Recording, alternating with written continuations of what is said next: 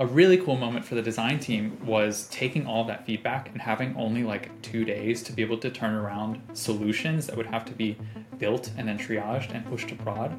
We used our live critique time the next day to bring together the whole team and jam on solutions for these 20 different high priority problems to solve, and we were able to solve them in like 2 hours. Welcome to Deep Dives. My name is Rid, and this is where we go deep with the best designers so you can learn from their journey and apply it to your own career. Today's episode is a special one because we get to go backstage with the design team at Loom to learn how they went from 0 to 1 on their all-new AI feature suite. We're going to hear from 4 people in this episode. 2 product designers, 1 brand designer, and a UX researcher, and they come together to teach us how design works at Loom. They'll share stories from one of their biggest releases ever, and then we're gonna learn a little bit more about their process. So let's start by meeting the team. Hey, my name is Sean Thompson. Really excited to be here and talk about Loom AI. Hey, I am Sarah. I am a brand designer on the team. Hey all, my name is Sean. I'm a staff product designer here at Loom. Hello, my name is Helen Jing. I'm a staff user researcher on the Loom design team. Amazing. Well, thank you everyone for joining. It's a little bit of a different format, but I think Loom AI is like one of my favorite product releases that has happened in the design community lately. So I wanted to just get the story. And I think a goal of this conversation is to help people almost just be like a fly on the wall to see how it worked, what were some of the challenges that you overcame, and try to pull different takeaways out that they can apply to their own team. So Let's start by going all the way back to the beginning. Take us to those very, very early conversations where you were first kind of tossing around these ideas and trying to figure out what your AI play was. There are kind of 2 simultaneous tracks, if you will, led by design and research. And I can speak to the research happening before, the research happening that led up to some of this work. So I guess like in H2 of 2022, I had done an audit of the creator and viewer experiences with Loom, mainly to understand how users are using Loom as a tool and to understand their pain points and key inefficiencies in their workflows. And I think our learnings there really were very powerful in that we understood that many of our creators have this emphasis on efficiency of communication. You're not really titling your videos, you're not really sending out much context. And I think the interesting consequence of that is that the creator who's recording these Looms directly impacts the viewing experience. And so there are many viewers who shared with us that they're experiencing the pain of like, my teammate is sending me this Loom, I don't really know what it's about. Should I watch it now? How urgent is it? And what is sort of the context around this Loom? What do I need to do as a result of this Loom being sent to me? And I think that research highlighted just this direct link between creators and viewers and the various pains born out of the inefficiencies in their workflows. I think another thing that was going on as well is, AI was very much, the talk of the industry when we were thinking about this or starting to think about this, but I think we weren't necessarily sure like what our play was at first, and there were a variety of things that led to the work. But I think one thing that I reflected on was actually just some conversations on Twitter or X or whatever we call it. But actually saw some parents of children in school who are from neurodiverse backgrounds talking about how Loom actually is this like huge win for their children from a communication standpoint, and kind of reflected on that and thought about using Loom even myself, and how it's really empowered my ability to influence organizations. What if everyone could use it in an effective way? And I think thinking about that plus all this conversation about AI, I started thinking about what could we do to a Loom to really help someone? We have this advantage that live forums don't have, where we can do all this processing. We can really help someone look and sound their best, maybe. And that was kind of the initial pitch. Like, hey, like how far could we go? With things like generative AI, with things like generative AI long term in the video space. So not just impacting text around it, which we've certainly invested in, but longer term, like what can we even do to the video itself? And that just turned into a lot of great conversations. Our CEO was really bought in. I actually pitched it to him via Slack, had my partner read it before, like, does this sound crazy? And he was, he was super pumped. So we actually called it, initially it was called Communications Assistance, and the idea was exactly what I described, like how can we help someone almost see a recording of themselves and they don't believe it's them because it's like, wow, I just sound so good. I mean, that all sounds really exciting. And I think the jump that is difficult for me to make as someone actually who was in a similar position where AI came out and I'm like, oh my gosh, how do we incorporate this into the product? How did you go from high level vision to actually figuring out what's possible? And maybe you could talk a little bit about what some of those early explorations looked like. I mean, one thing to really get that early signal and to get quickly from vision to something more practical, especially this is a startup environment, we're moving fast. Vision is days, not months of works usually. So we kind of transitioned from this high level vision of communication assistance for all to these practical ideas around like what could we possibly do today, and then like what's maybe a stretch, but we still want to learn about it, and we partnered with research to do so. So we came up with concepts around there was AI coaching. So like, what if we listen to a recording and we tell you after like what could be better, what's great, and then we did auto chapters, auto titles, auto summaries, which you've seen. We've talked about filler word removal, silence removal with customers. And further out, we've talked to customers about being able to just edit video via text. So, if you say something and you want to say it differently, what if you could just type? So we package those all as like really high fidelity concepts to put in front of customers super early. Yeah, and as Sean mentioned, we had various rounds of UXR validation. So I think even just the earliest steps were before the holidays, back at end of 2022.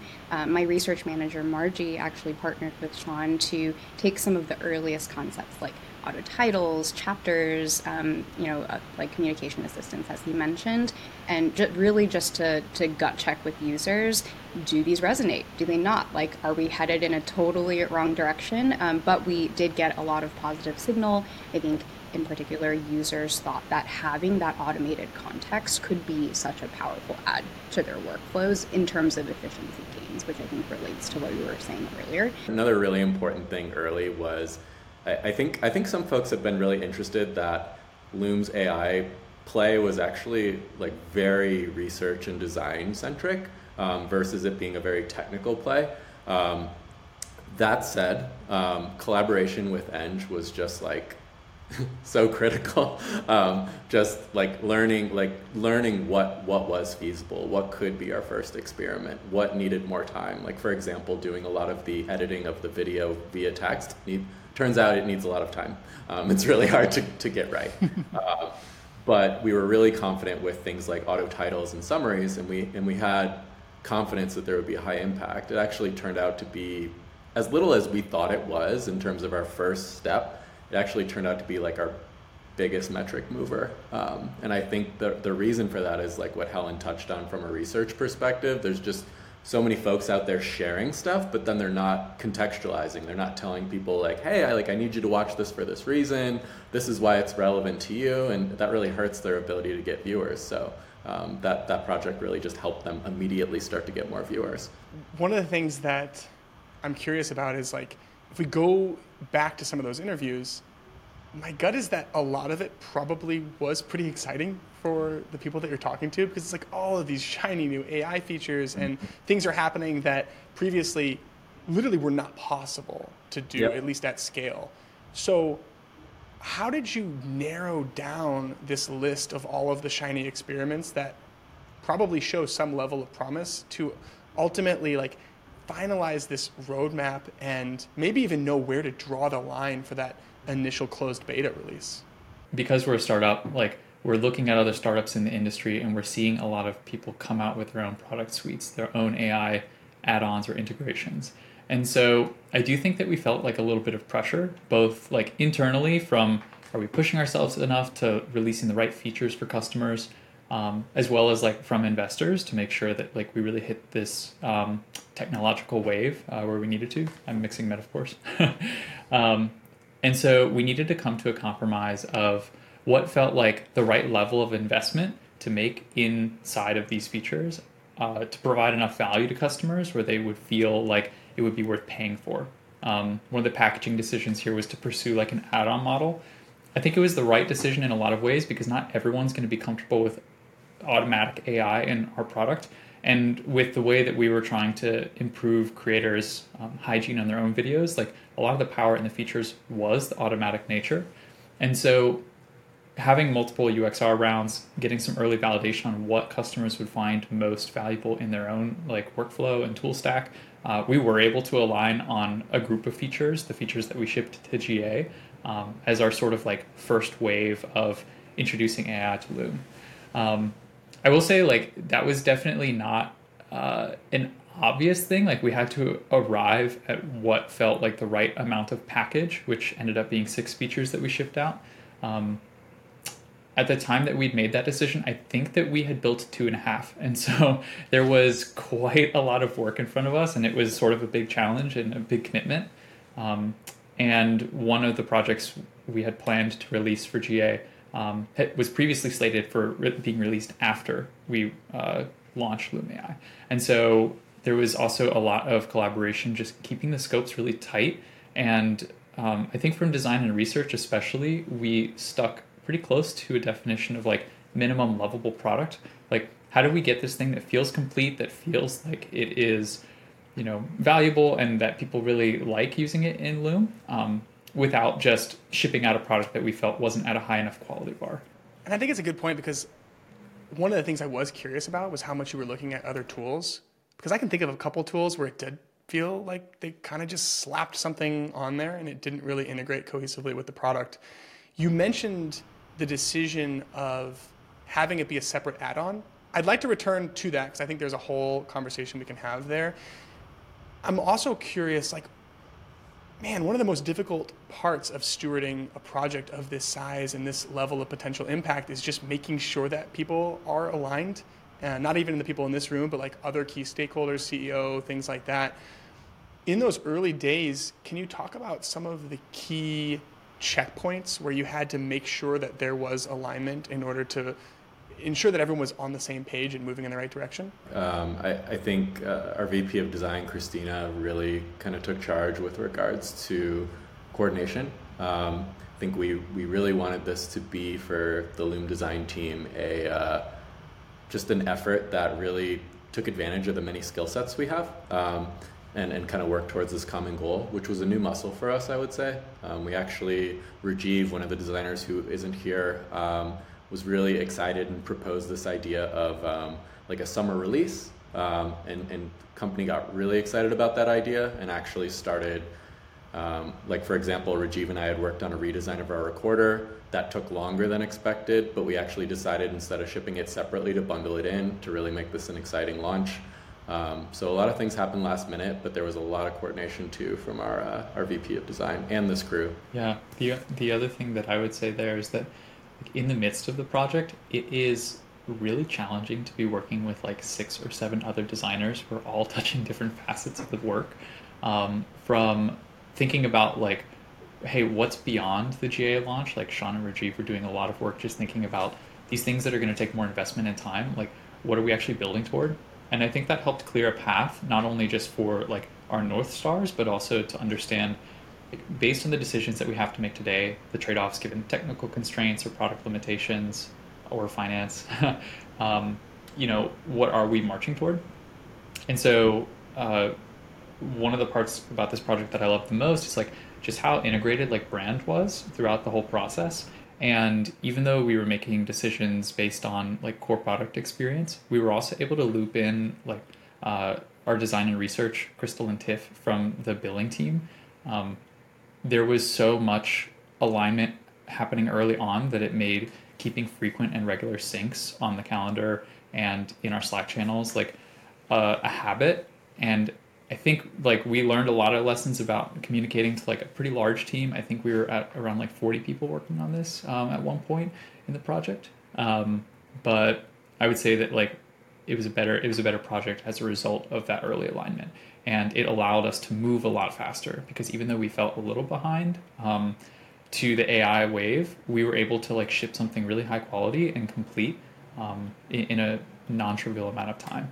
My favorite part of this project in general was just to see all the different teams like hop on weekly syncs and stand-ups. I think there was a point we had like 4 or 5 different AI specific meetings on the calendar, and it sounded overwhelming at first, but we quickly realized, one, it was needed and it was important.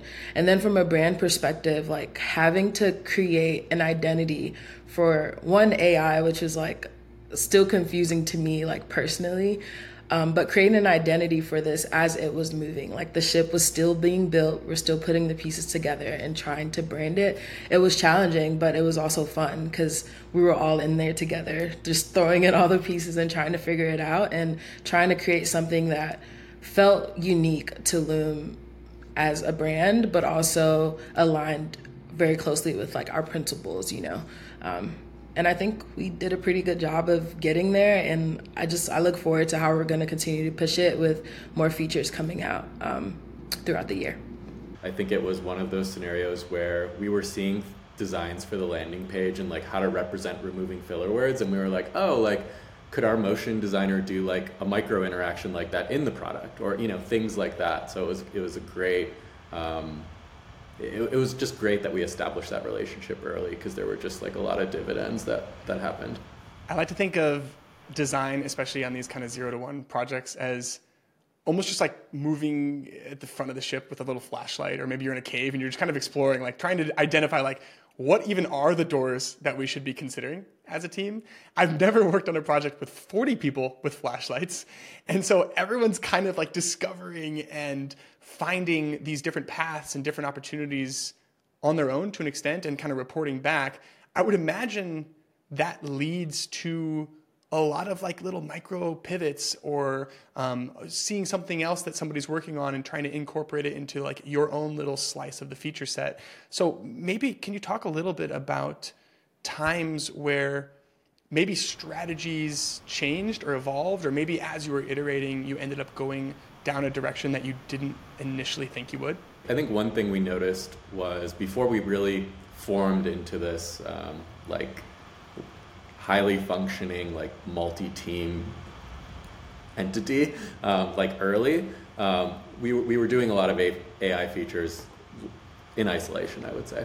And I think because we started to form as a team, we started to realize like what that experience would feel like if we didn't start to like work together a lot more closely. So for example, a lot of the features you see represented as Loom AI in one area were kind of appearing in multiple places. Like, oh, we updated the title, so we're going to tell you about that, or we changed the chapter, we're going to tell you about that. And I think a few of us started to realize like, okay, this is starting to feel like, you know, we're working separately, which we are.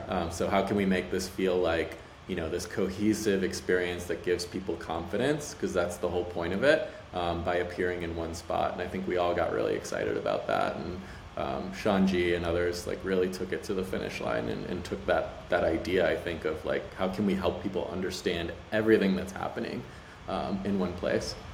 So that was a big pivot. Yeah, that's so true.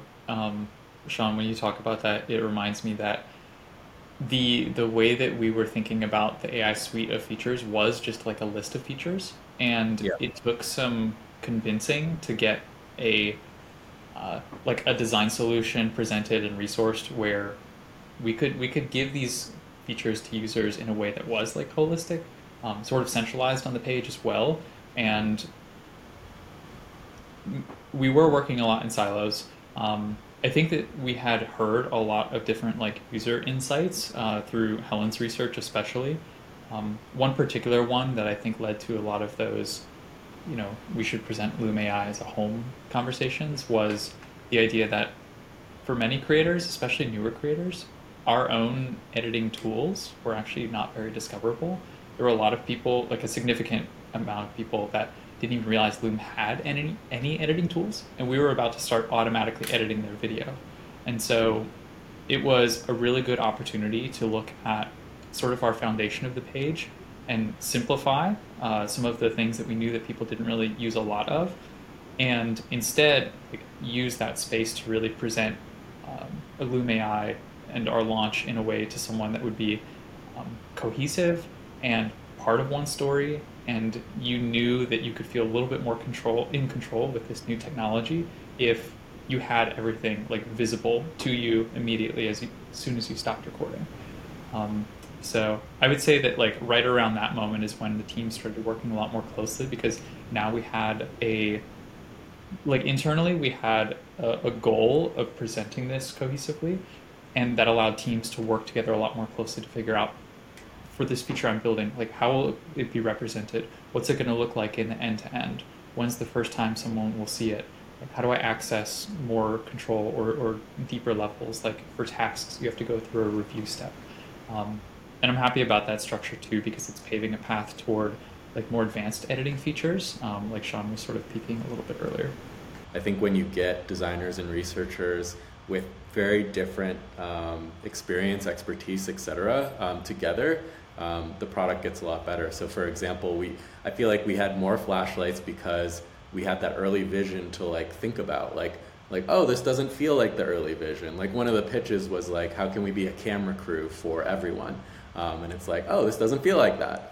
Or, I think Sean, you had a really, tight grasp on like how the share page was designed, the page that everyone sees with the video on it. So how can we like build into that in an elegant way that people understand, and like what do our customers care about? Like Helen, always advocating for that. It's a great point. I actually have like a huge shout out to Kevin for Kevin Yan. He's a product designer here. He was the designer on a feature that we didn't think would ship to GA, auto tasks.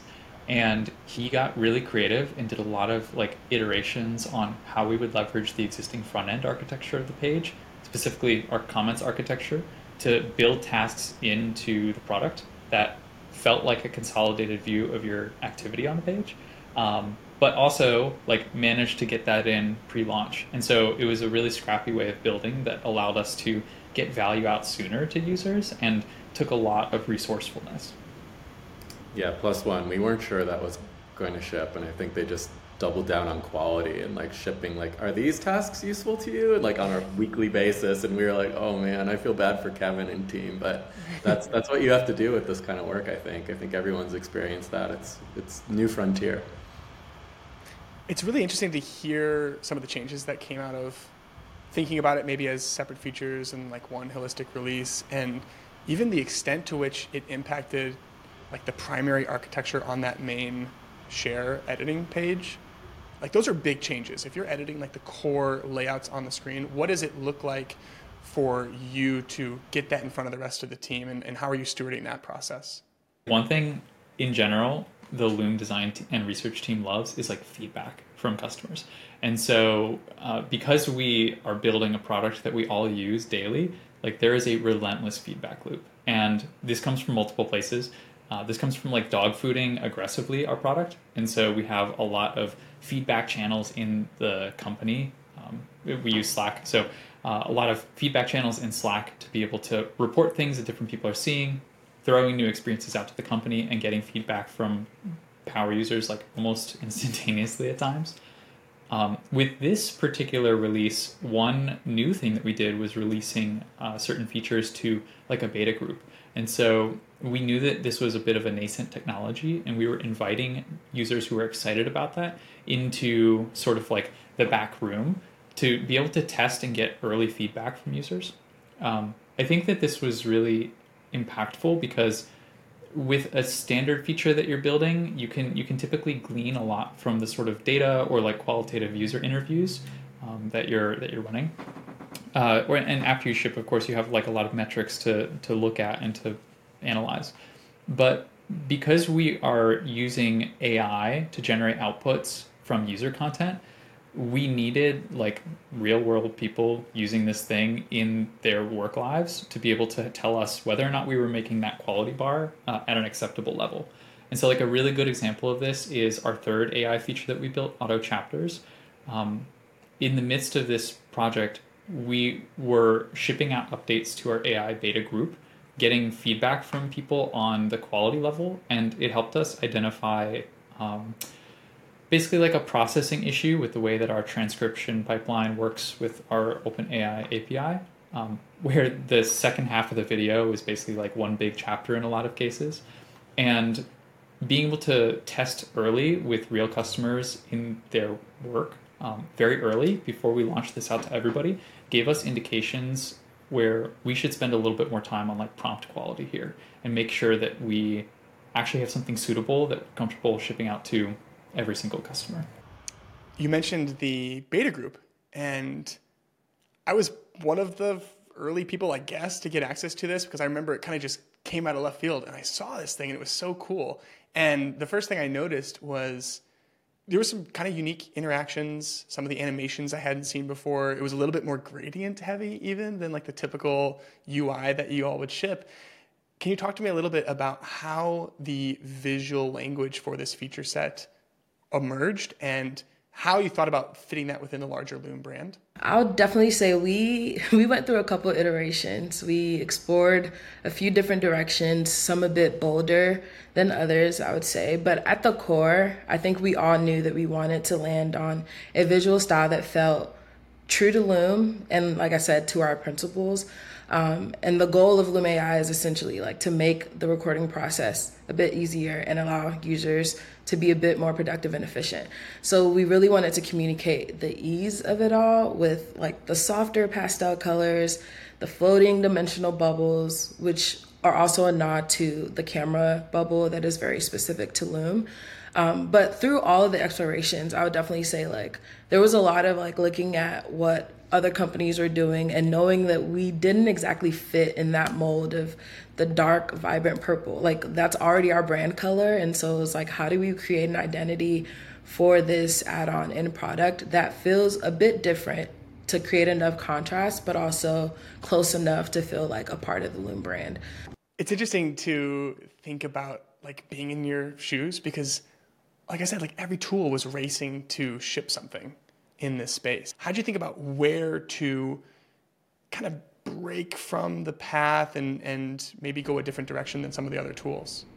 It's so funny that you asked that because I think we spent like a third or maybe even half of the time while working on the visual identity was spent on the mark exploration. Like, we're not going to do the sparkle because everyone else is doing it. So we need to try something totally different.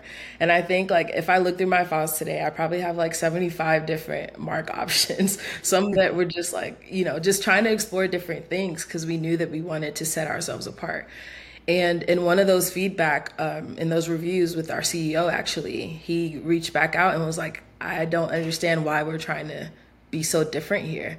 And it took me a second to get it, but then it hit me and I was like, wait, like this sparkle is actually what everyone is so familiar with. And I don't think that this is our opportunity to try to veer off or try to be different.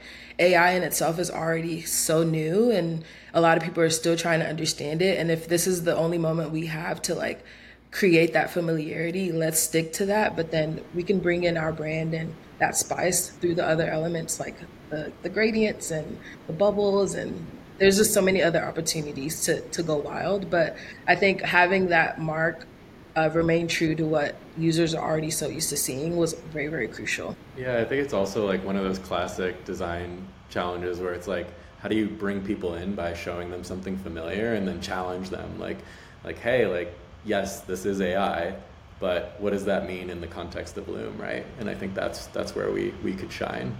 How concretely were you defining what success looks like for this project?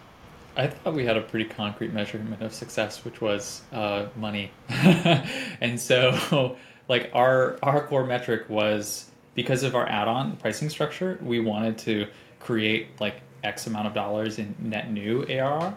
And it's sometimes a little challenging to use, you know, what's sometimes an output metric, revenue, as your goal.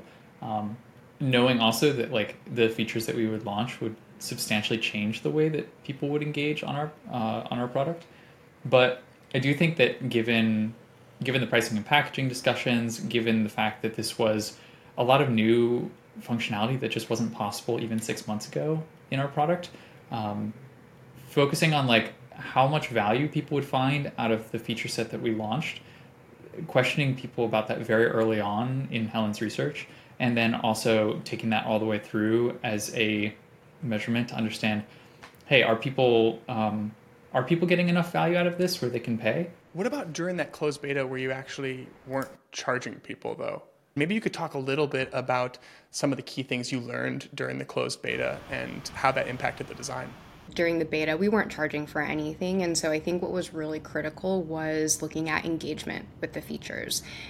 So first and foremost, like, are users using these features? Are they editing the automated output? I think both engagement and accuracy of the output was really top of mind because, as we know, AI is not always perfect. It's still a new technology. And so that was very, very top of mind. And I think we were really grateful that our beta members were so open and so excited about these features to give us valuable feedback so we could continue to improve the quality of these features so that it would increase the likelihood to engage. And also metrics. Loom is very, very metrics driven. So not only money, but one metric that we care a lot about is what we call video first views. And so our hypotheses were that if we add context to these, if we add automated context to Loom videos, then the viewers receiving the videos would be like, oh, I know what this video is about. I know that it applies to me and might be more willing to watch them. So, video first views and also subsequent engagement with those videos, like whether that's commenting, emoji reactions, and stuff like that. All of those we were keeping pulses on like a hawk.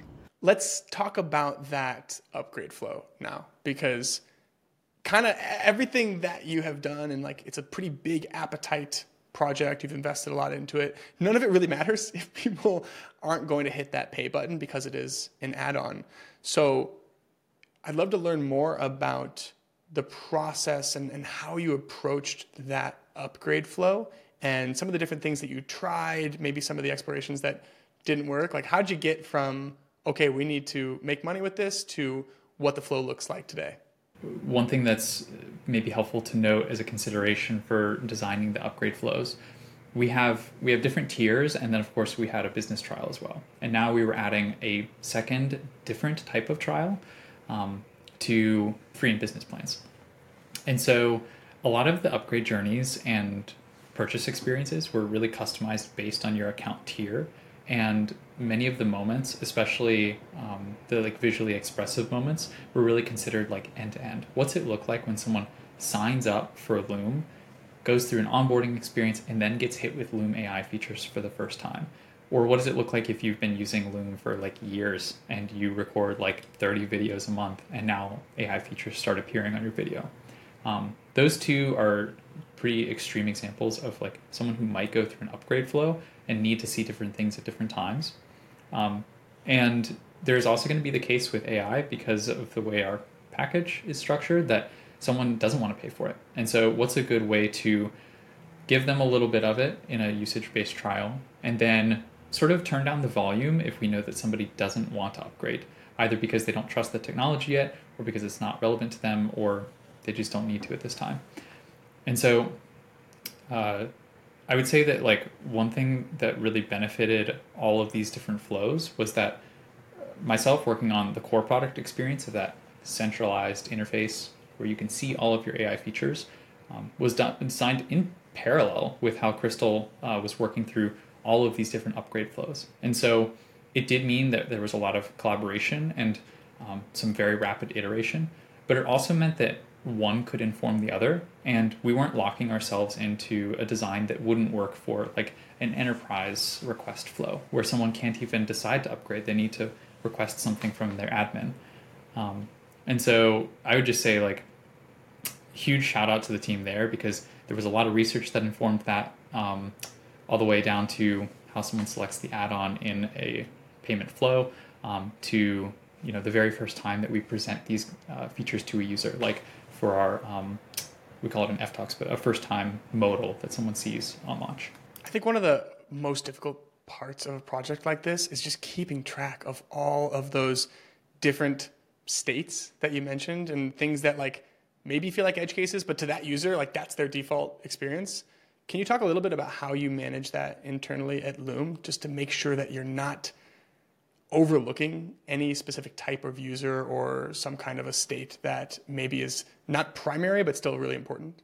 You bring up a great point. Like, there's just so much to consider. We're adding like this additional layer across like many parts of our product, and like leadership wanted to be sure that we were considering like the full end-to-end flow, which was the right instinct. Like, we were changing many pieces of our product. We need visibility, and so Crystal and I worked on, I guess it's sort of like a wire flow diagram. It allowed us to put all of the different screens across all of the different account flows and trial-based flows, where you were in onboarding all the way through to a full-fledged paying customer with Loom AI on every video. And we set it up in a way that it made it a lot more tractable for all the stakeholders to get in, see where does somebody come from on this particular screen, where do they go to, what happens if they opt in or out of this particular control. And I felt like it made our feedback like way more effective because people had a full view of that journey. And so they were able to understand, oh, a new user might see this while a power user might see this, and then evaluate based on that user context. So I think that while the creation of like a huge diagram map is not appropriate for every project, for this one, just due to the amount of states that we had to cover, was really helpful in just making the system visible. The other thing I'll add is just a huge thing that helped us ship this in a coherent manner that considered all of the various edge cases, or like you're saying, like primary use cases for some people, was just, Sean mentioned this earlier, but we truly do dog food Loom a lot. It's one of the most fascinating things, honestly, of any company I've joined, is how much Loom uses Loom.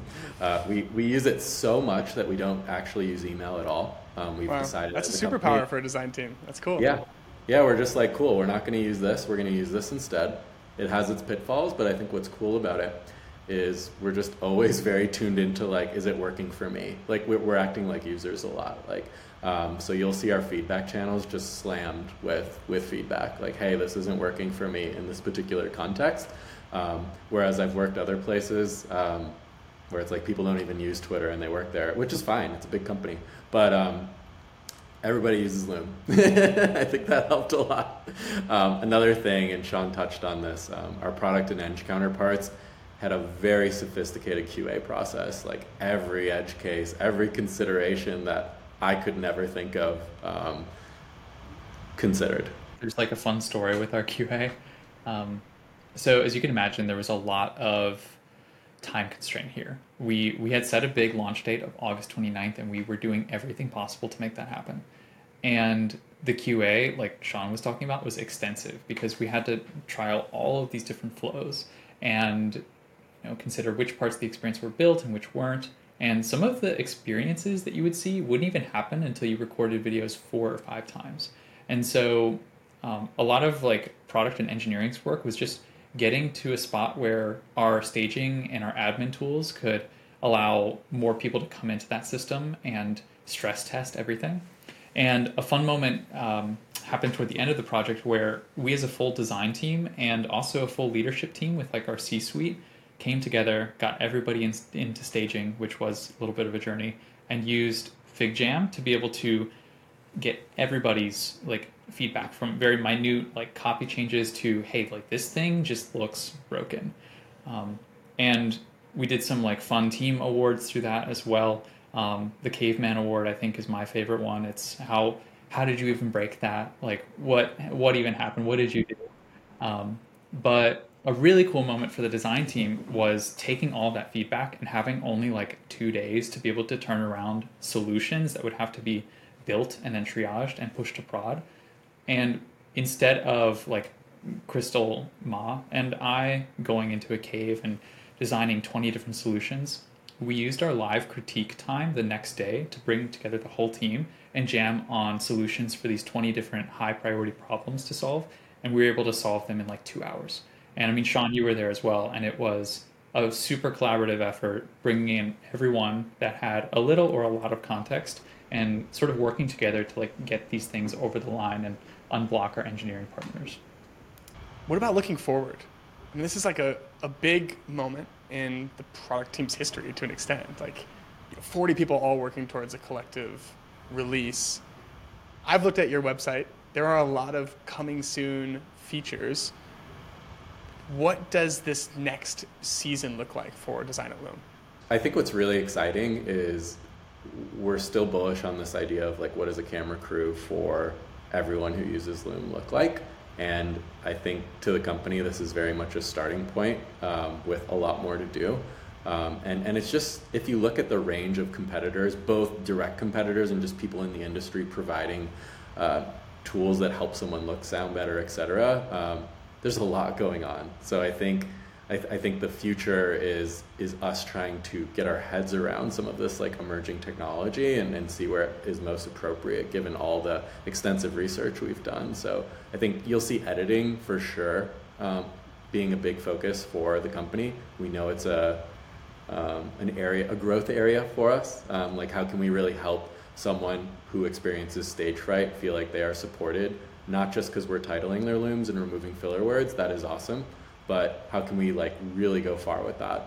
So that's a big area for us, I would say. And to add a little bit to why we're focusing on editing, one insight that has emerged at Loom is that our users are spending a lot of time re-recording their looms. You know, even if you intend to record a 5-minute loom, some people have a higher threshold for perfection. And so they might find themselves spending 20 minutes, 30 minutes just to record that 5-minute loom. And what we've learned through some of our power user behaviors is that they've adopted these alternate ways of recording more efficiently.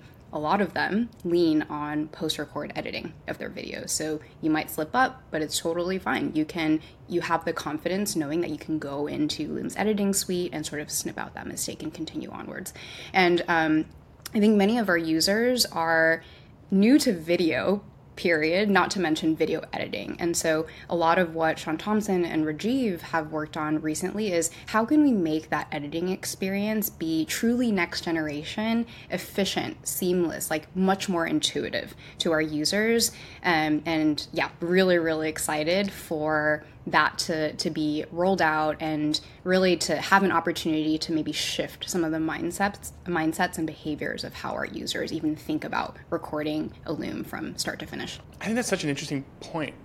It's almost like not as problem oriented as other companies that I've worked at. Like it's not like a user is going to come to you and be like, here are the 3 problems that I'm experiencing every time I record a loom. It's like you have to be savvy to identify the trends, but also to understand all of this technological advancement that's happening, because all of these new things are possible.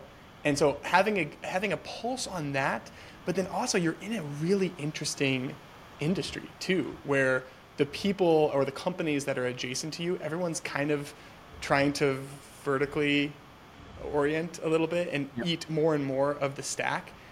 How do you even think about that as a designer? Like, do you feel this need to have more of a grasp of what's actually happening in the industry than previous roles, or not so much? I personally do. I mean, I think having previous experience was at Twitter. I think Twitter struggled to have direct competitors, if that makes sense. Whereas Loom, there are many products that resemble Loom that have less users or maybe more. There's things adjacent that aren't directly like competing, but certainly in the video space that we're constantly learning from. I think answer yes, like learnings, like looking at competitors a lot more, looking at technology a lot more because it's such an active space. Especially, I mean, I think for Loom period that's the case, and then when you layer in like, oh, we're trying to make investments in this emerging area of like video-based AI. Yeah, we'd be foolish not to be very watchful of like what's going on in the industry. How can we learn from them? How can we partner with them, etc. Yeah, I think that's one of the creative and challenging things about like the format that Loom excels at, because at the end of the day, like AI or not, the user behaviors on our platform are like pretty same at the core. And many of their use cases and needs like remain the same regardless of whether or not they're augmenting with AI or other technologies that may exist in the future. But there's a lot of tension at figuring out where Loom can go next, and like that's part of the fun part of being a designer here, because the culture is like very design driven. We have the autonomy to invent new concepts and show them to users very quickly, and everyone in the company has a lot of empathy for users because we all dog food quite relentlessly. We've covered like a lot of ground, and I'm really appreciative of just the lens that you've given us to really get a sense for what design at Loom is like. And I'd like to end by giving you an opportunity to share a bit more about the culture and what makes design at Loom special. But I'm going to do so by creating a little hypothetical, and maybe you won't like it originally, but it'll be fun, I promise.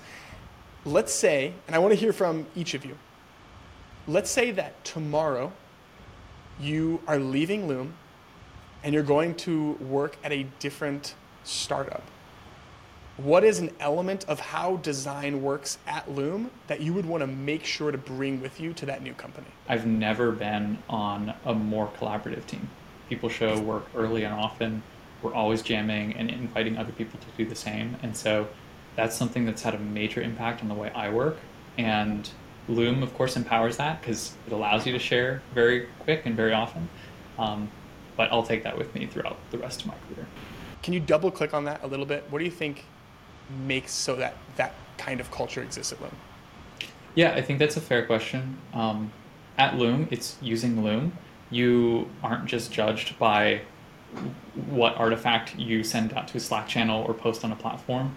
And it is a challenging problem for designers because we put a lot of thought and effort into things, and so to get critical feedback can sometimes hurt a little bit at first. But with Loom, like, you're presenting yourself in a more human format. You can talk about the things that are sort of unresolved or the things that you're really confident in, or more easily direct feedback in a particular area that you need. And so specifically, I'll take Loom with me as long as it exists as a product anywhere I go. And I will force everybody else around me to use it too, because it's a great way of working distributed.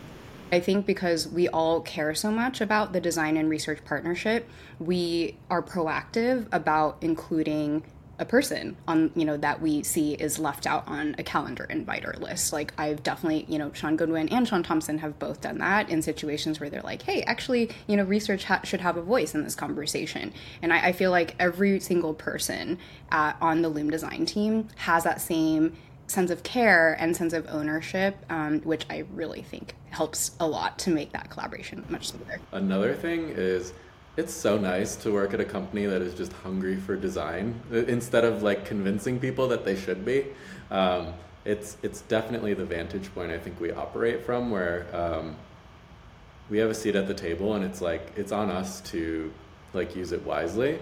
And I think that's a really fun spot to be in. That's hard to find. I say this all the time to like even former coworkers, like the people here are top tier. Like, everyone cares so much about Loom as a product, but also just about each other, like everyone here said. But also, yeah, like the crits on Thursdays and studio time on Friday and being able to share async like work for feedback. Like, there's just so many opportunities to share, and I might not always share, but I'm always so excited to like see what everyone else is doing and like leave feedback where I find that I can, or sometimes just observe and learn from the other designers. So the collaboration, 10 out of 10, the people, amazing. Loom as a product, just great. There's just a lot to take from here. Well, I think that's like the perfect place to end it. You all are amazing. Big fans of everything that you're doing at Loom. Thank you again for kind of just pulling back the curtain and letting other people see what it's like and what you're working on. And if you haven't checked it out already, I'm sure anyone listening to this is using Loom. I would be shocked if you weren't. But go to Loom AI, like, play with it. It's pretty amazing. Honestly, the captions are like spectacular. And yeah, thanks again, everyone. It was wonderful to talk to you. Oh, thank you so much. Yeah, this was fun instead of scary, which that's awesome.